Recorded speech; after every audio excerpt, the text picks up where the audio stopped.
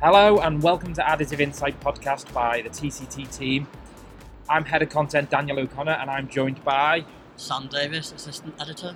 We're on the show floor here at the 5th TCT Asia in Shanghai, and we thought we'd come together to talk about some of the things we've seen on so far. It is the final day today. A theme that you and I have previously spotted at TCT Asia is that there's this huge focus on the metal machinery. Graham Tromans will tell you that's because in China they're more focused on manufacturing. But what I've spotted here, and I'm sure you'll agree, is there seems to be plenty of new developments in polymer 3D printing. Do you want us to talk about any of the companies that you've seen in that regard, Sam? Yeah, so I spent pretty much all of the first day with these two companies. The first was Polymaker, who have got loads and loads of polymer materials, an industrial portfolio too, and on their stand they had a 3D printed desk made out of ASA material, which was produced by the same company who has manufactured a bridge in the ASA material, which is about a 45-minute taxi ride from this hall. We were going to try and make you go out to it, weren't we, Sam? But it turned out to be too far away. Yeah, it would have taken up my whole day. And am I right in saying that they told you that the park was not open to the public? I believe it. Yeah, I believe that's right. Or until very recently, it wasn't open to the public. Anyway, the material used there, ASA materials, got 12.5% reinforced glass fibre, and the desk is made up of two pieces that are bolted together on the inside, and the layers are put down at kind of 10 millimeters thick, and it takes about 10-11 hours to print. Both parts weighs 120 kilos, so the printer is depositing material at around 10 kilos an hour. And subsequent to that desk, which I don't think I'll be bringing with them to any other show because it weighs too much, the Shanghai Construction Group, who make the bridge, will be planning another bridge this year. Also on the stand there was some airplane cabin parts that we both saw, installed by China Eastern, and they had a vent and a kind of plastic foothold that the customer service team would use to place bags in the hold and things like that. And they're kind of temporary spare parts, so Luke, the marketing manager, was explaining that if any of these parts break in flight, they have to land the plane for safety reasons, and the idea is that there'll be a printer at the airport, they'll make the part and then just use the same plane to finish the flight, and then once they get to the other end, then they can sort out the actual repair of it. And then they had a car on their stand, different to the one they had at Formnext, which was if I remember rightly, a student project, whereby teams from around the world compete to travel, I think it was 100 kilometres on 1 litre of fuel. So all of the parts have to be lightweight, obviously, and that's where 3D printing and where Polymaker come in. And then they also announced a partnership with Ultimaker. Laura's put the story up on the website. And so it's their polyamide PA6 CF material, polyamide copper, and polycast. Sorry. So there are 3 new material profiles on the Cura platform. Essentium are another company that announced their Ultrafuse Z PETG. That's available now on the Ultimaker, and they're saying that offers advanced electrical conductivity. They think it's a good option for tooling, chipping fixtures, assembly aids, and they mentioned that the contract manufacturing industry is obviously huge in this country. That material has a big play there. And then the final announcement on the Ultimaker materials was ESUN, and unfortunately that was all done in Chinese, so I can give you the materials, but I don't know much more than that. I think it's PLA, ABS, EPA, CF, and HIPS. And then another announcement from Ultimaker is the Cura Cloud platform, which allows users to store settings and all that, access them via any computer, get access to some of the material profiles from all the other material companies Ultimaker's partnered with now monitor print jobs outside of that network and share designs, opinions, experiences, all that kind of thing. I just want to go back to Polymaker. Yeah. Obviously, we were on the stand yesterday. I thought that bridge manufacturing of, not the bridge, but the bridge manufacturing of the airplane parts was really interesting because that's something that we've heard talked about in somewhere like the oil and gas industry, where you'll make spare parts that just last for 6 weeks while the lead time of the new part comes. But I've never thought about it, the aeroplane. And some of the parts they were showing us was like a vent. Yeah. Luke told us that the vent gets like kicked off quite often. Yeah. Which, I don't know who goes around kicking vents, No, but they need to stop it. But it's interesting now to see. I think Polymaker were a company like Polymaker and Ultimaker quite. There's quite synergy between them because both of them started out as this like consumer 3D printing company. Polymaker were showcasing a lot of toys and things like that, but now both of them are all real manufacturing companies. I thought that some of the parts on Polymaker stand are really interesting, and what I like about them as a company is that they kind of like they think of every application, if you know what I mean. I really like the polycast material, which I noticed yesterday was announced that it's now got a specific profile set up on Lulzbot machines, so a foundry can take polycast, print with it on a Lulzbot machine, and then cast the materials. They know full well what they're doing. And there seems to be in China like a real thirst for, as Graham Troman says, like for manufacturing. And that's what I'm interested in. There's hardly any toy printers here. Yeah. They're all big plastic machines or interesting plastic machines that are doing prototyping or some end-use production. Yeah. Or alternatively, they are big metal machines. Obviously, that we've still got loads of metal machines. And a company who've got both is Farsoon. I was on the Farsoon stand on the first day, and I had no idea what to expect because I knew they were announcing something, but I didn't know what it was going to be. What they did announce was their flight technology, which uses fibre lasers as opposed to CO2 lasers for plastics laser sintering, and the speeds are up to four times the speed of their next fastest printer, and the parts look really impressive. The wall thicknesses are thinner because of the increased scanning. The spot size on it's better. I was really impressed by their parts, and they've got this like giant tube on their stand, which is filled with all these little parts. I don't know what the part is actually. I think it's some kind of clip. And it shows you, there's markers to show you their previous technology, where it got up to, and then in comparison to the same build size, the same build time, the flight technology, and it's huge. I'm fortunate enough to sit down with Dr. Zhu Jiaxu, and he's a man who's been involved in laser sintering for 25, 30 years now. He was in it at the start, and he thinks that this is a real step change for laser sintering. One of the points that was made was that we've seen high-speed sintering with VoxelJet, and we've seen it with HP, but the drawbacks of that can be things like the consumables or printheads, not having to mess with them. So if I was a service bureau who were traditionally using laser sintering, that might be a bit of a step change for me to go to something else. But this was pretty much high-speed sintering speed as a laser sintering as you know it. The same processes, the same cool-down times. The material that they're using at the moment is black, and it just absorbs the light better. Dirk Simon told me that that's not to do with the colour as much, it's to do with the chemical, and the chemical is in that colour at the moment. And they're hoping to develop different colours, but was really impressed by that.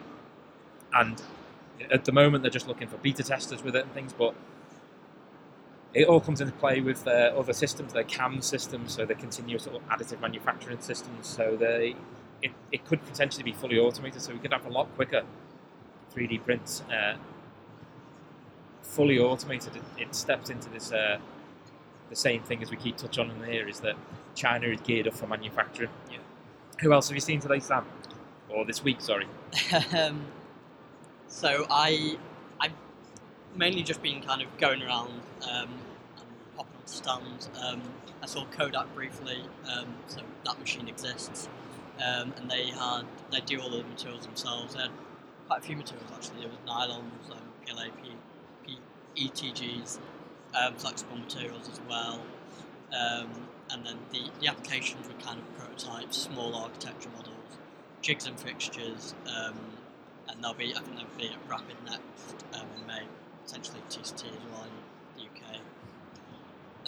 And then there's a stand by ours, HB3D, not by ours, sorry, it was by far soon, and they just launched a new SLM machine. They have a single laser and a dual laser, 500 watts, and the build volume is 280 by 280 and a 400 in Z. And on their stand are mainly big aerospace applications. But then on the other side of the stand they had HBD 100, so 100 by 100 by 100, and that's basically for dental applications. And I think they had loads of materials for that as well: titanium, iron, tall steel. I also saw the Big Rep Pro that was printing. I didn't get to see that at Formnext, but that was running parts. And then I walked past TPM earlier, who I wasn't aware of, SLS company, and their parts look pretty good. TPM have an interesting history. They were here 2 years ago, I think, and it was labelled as Stratasys TPM, and I think that it's related to Stratasys Direct Manufacturing. They use that TPM machine, which was developed here in China. I think the Chinese company, potentially maybe Japanese. Anyway, I can't remember. You'll have to go and research that on tctmagazine.com. Yeah. You mentioned dental there earlier. I was really interested to find out that the Chinese market accounts for 70% of all digital dentistry in the world. It's a huge market in pretty much every kind of SLA machine you go past. They've got some dental models on. I actually stopped by a stand called Hey Gears. They're one of the biggest stands here at TCT, and their machines look really impressive. Their Ultracraft machines are printing parts on the show floor, and I didn't know a lot about them as a company, so I approached and spoke to their VP and co-founder, and he was telling me that the company has got a really interesting backstory, and the backstory is that they were one of the first companies in the world to be 3D printing and these true wireless in earphones, and they were selling like 10,000 at a time of them in about 2015. And then when Apple AirPods came along, it absolutely decimated their business in a way, because Apple are Apple, and it's difficult to compete with them. So what they'd been doing to create the 3D printed earphones is using an in-house process that they developed themselves, an in-house DLP process, and so they've had a complete rethink of what their business was going to be. It's not going to be these earphones, and they decided to target the digital dentistry market. They've got over 150 machines installed in China, in dental labs in China. It's important for them to sell the dental lab the complete process. He felt like there's other companies out there who sell dental machines to dental labs, and sometimes they're just for show. They don't get to use them as much. They're not geared up enough to use them. So what Hey Gears have done is they've gone into them and they've said, here's the scanner. They're using a 3-shaper scanner. This is the process. Here's the machine. Here's the materials. Here's the curing. And they lease that all to them as one. And it's basically simple to use. The touchscreen on it looks like the inside of it. I was sat in a Tesla last night in the shopping mall, and it looks like the inside of a Tesla. The machines are really nice looking machines, and because they've had such success with the dental market, they've launched 2 new machines here at TCT Asia, and the 2 new machines are aimed predominantly at the dental market still. They have a desktop version of the machine which is aimed at dental clinics, which has a really nice 3D rendered screen on there. The comment was that dentists aren't engineers. They just want to be able to touch screen and see what they're doing, see what they're printing. And then they've got this huge, bigger machine, and that is being used for 3D printing in really nice end use parts. One of the things they have in there is from a Chinese department store. and they're these like beautifully bespoke pens that each a different animal that signify the year of the pig, which it is this year, the year of the rat, the year of the horse, and they're really nice to see. We've actually done a video of them that will be going out on our social media channels. But this company, to be honest, I didn't know much about them. They kind of come out of nowhere. I know that their co-founder was telling me that at this moment in time they're at a digital dentistry show in Chicago. Next week they're in one in Germany. So they're not messing around. They're a big company. Who else have you seen anything else that's really caught your eye, Sam? Just on Hey Gears, I think it's interesting to note how quickly they've kind of developed, because the Apple earphones, the wireless ones, have only been around for 2 years, maybe, and they've already kind of, come this far. And I think that's, companies like Ultimaker and Polymaker who've gone from, consumer to industrial in such a short space of time. I think there's a lot of that around on the show floor and just the country in general. I think here, I don't remember the exact figures, but Hey Gear told me that they had a huge research and development team. A lot of them were engineers who were in American-based universities, and they actually quit their studies because of this earphone thing. They thought this was really going to take off. And I think in China, research and development teams are huge. I think Farsoon told us actually yesterday that of the 300 staff they have, 100 of them, so a third, is in research and development. So my feeling when I came away from TCT Japan, the first TCT Japan, was that, yes, there is some way to go for the Japanese market, but they can catch up, and they will catch up quickly. Yeah. But then when you come here, you see there's no messing about in China. They're just doing everything. Everything's being done quickly. There are prints the size of the house in here. Yeah. There are metal printers running on the show floor. Yeah. I think the Chinese market proves that they can just go and do it. Yeah. I think I wrote an article about, there was this, there's these two schools of thought, where one is that we need to qualify, we need to standardise all of the processes in order to 3D print to take off. And the other school of thought is that, we never used to do that in the Victorian times, we just went ahead and do things. Yeah. China's certainly a market where they just go ahead and do things.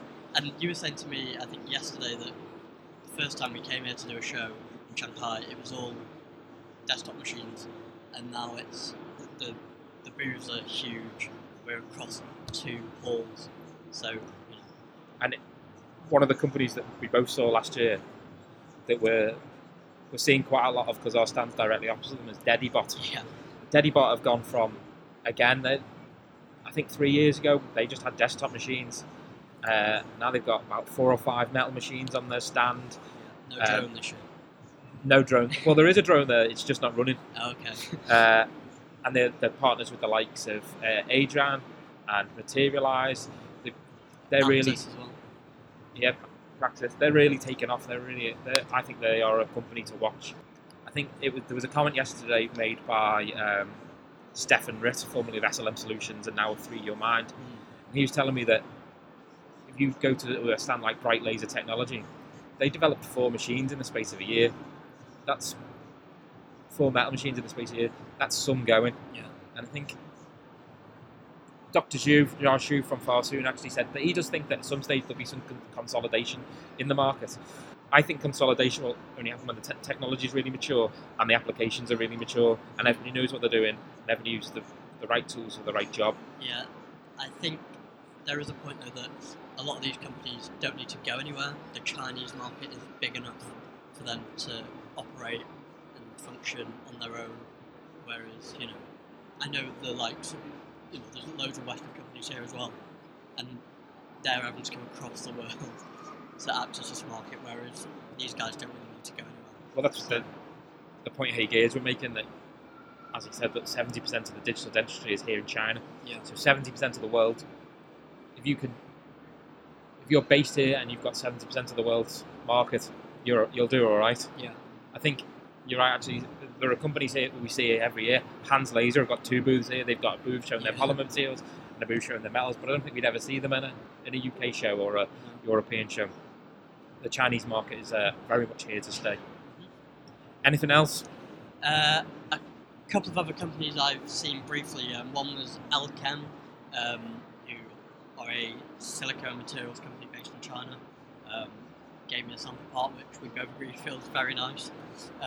And it's got on their stand that they're a Blue Star company, and through the employees' broken English, I think they were trying to explain to me that means that they're getting a lot of investment from other Chinese companies. And then the other was a tip-off from Kevin Ayres of Danfoss and AMOG, and they're called AFS Beijing, and their sand printer, they've got a very similar looking casting application to one that's on Voxerjet, and he was saying that their sanding printer is about a third of the cost of X1 and Voxerjet, and he said they're one to keep an eye on, so I'll try and go over and talk to them a bit later. Well, we both sat down with Kevin Ayres actually and had a coffee with him the other day, didn't we? And he was talking to us about sand printing, and he was saying that, it's now for foundries, because you can add all these channels in that take all the chemicals out of the metals. It's actually the best way of casting now. And he feels like sand printing is still the way to go for big, large metal parts. Yeah, I think you mentioned Ford and another automotive company before, and saying that they're going to be all over it. So. Well, I think that about wraps things up for our time here in China. We fly home at 7 a.m. in the morning. There are two of our team who are dying to watch the rugby this evening, but Sam and I are not so convinced. Thanks everybody for listening, and we'll be back soon with a podcast live from AMOG. Sam, are you going to do one of those? That is Laura's call. Yeah, I imagine we will do. Thanks very much. Cheers. See ya.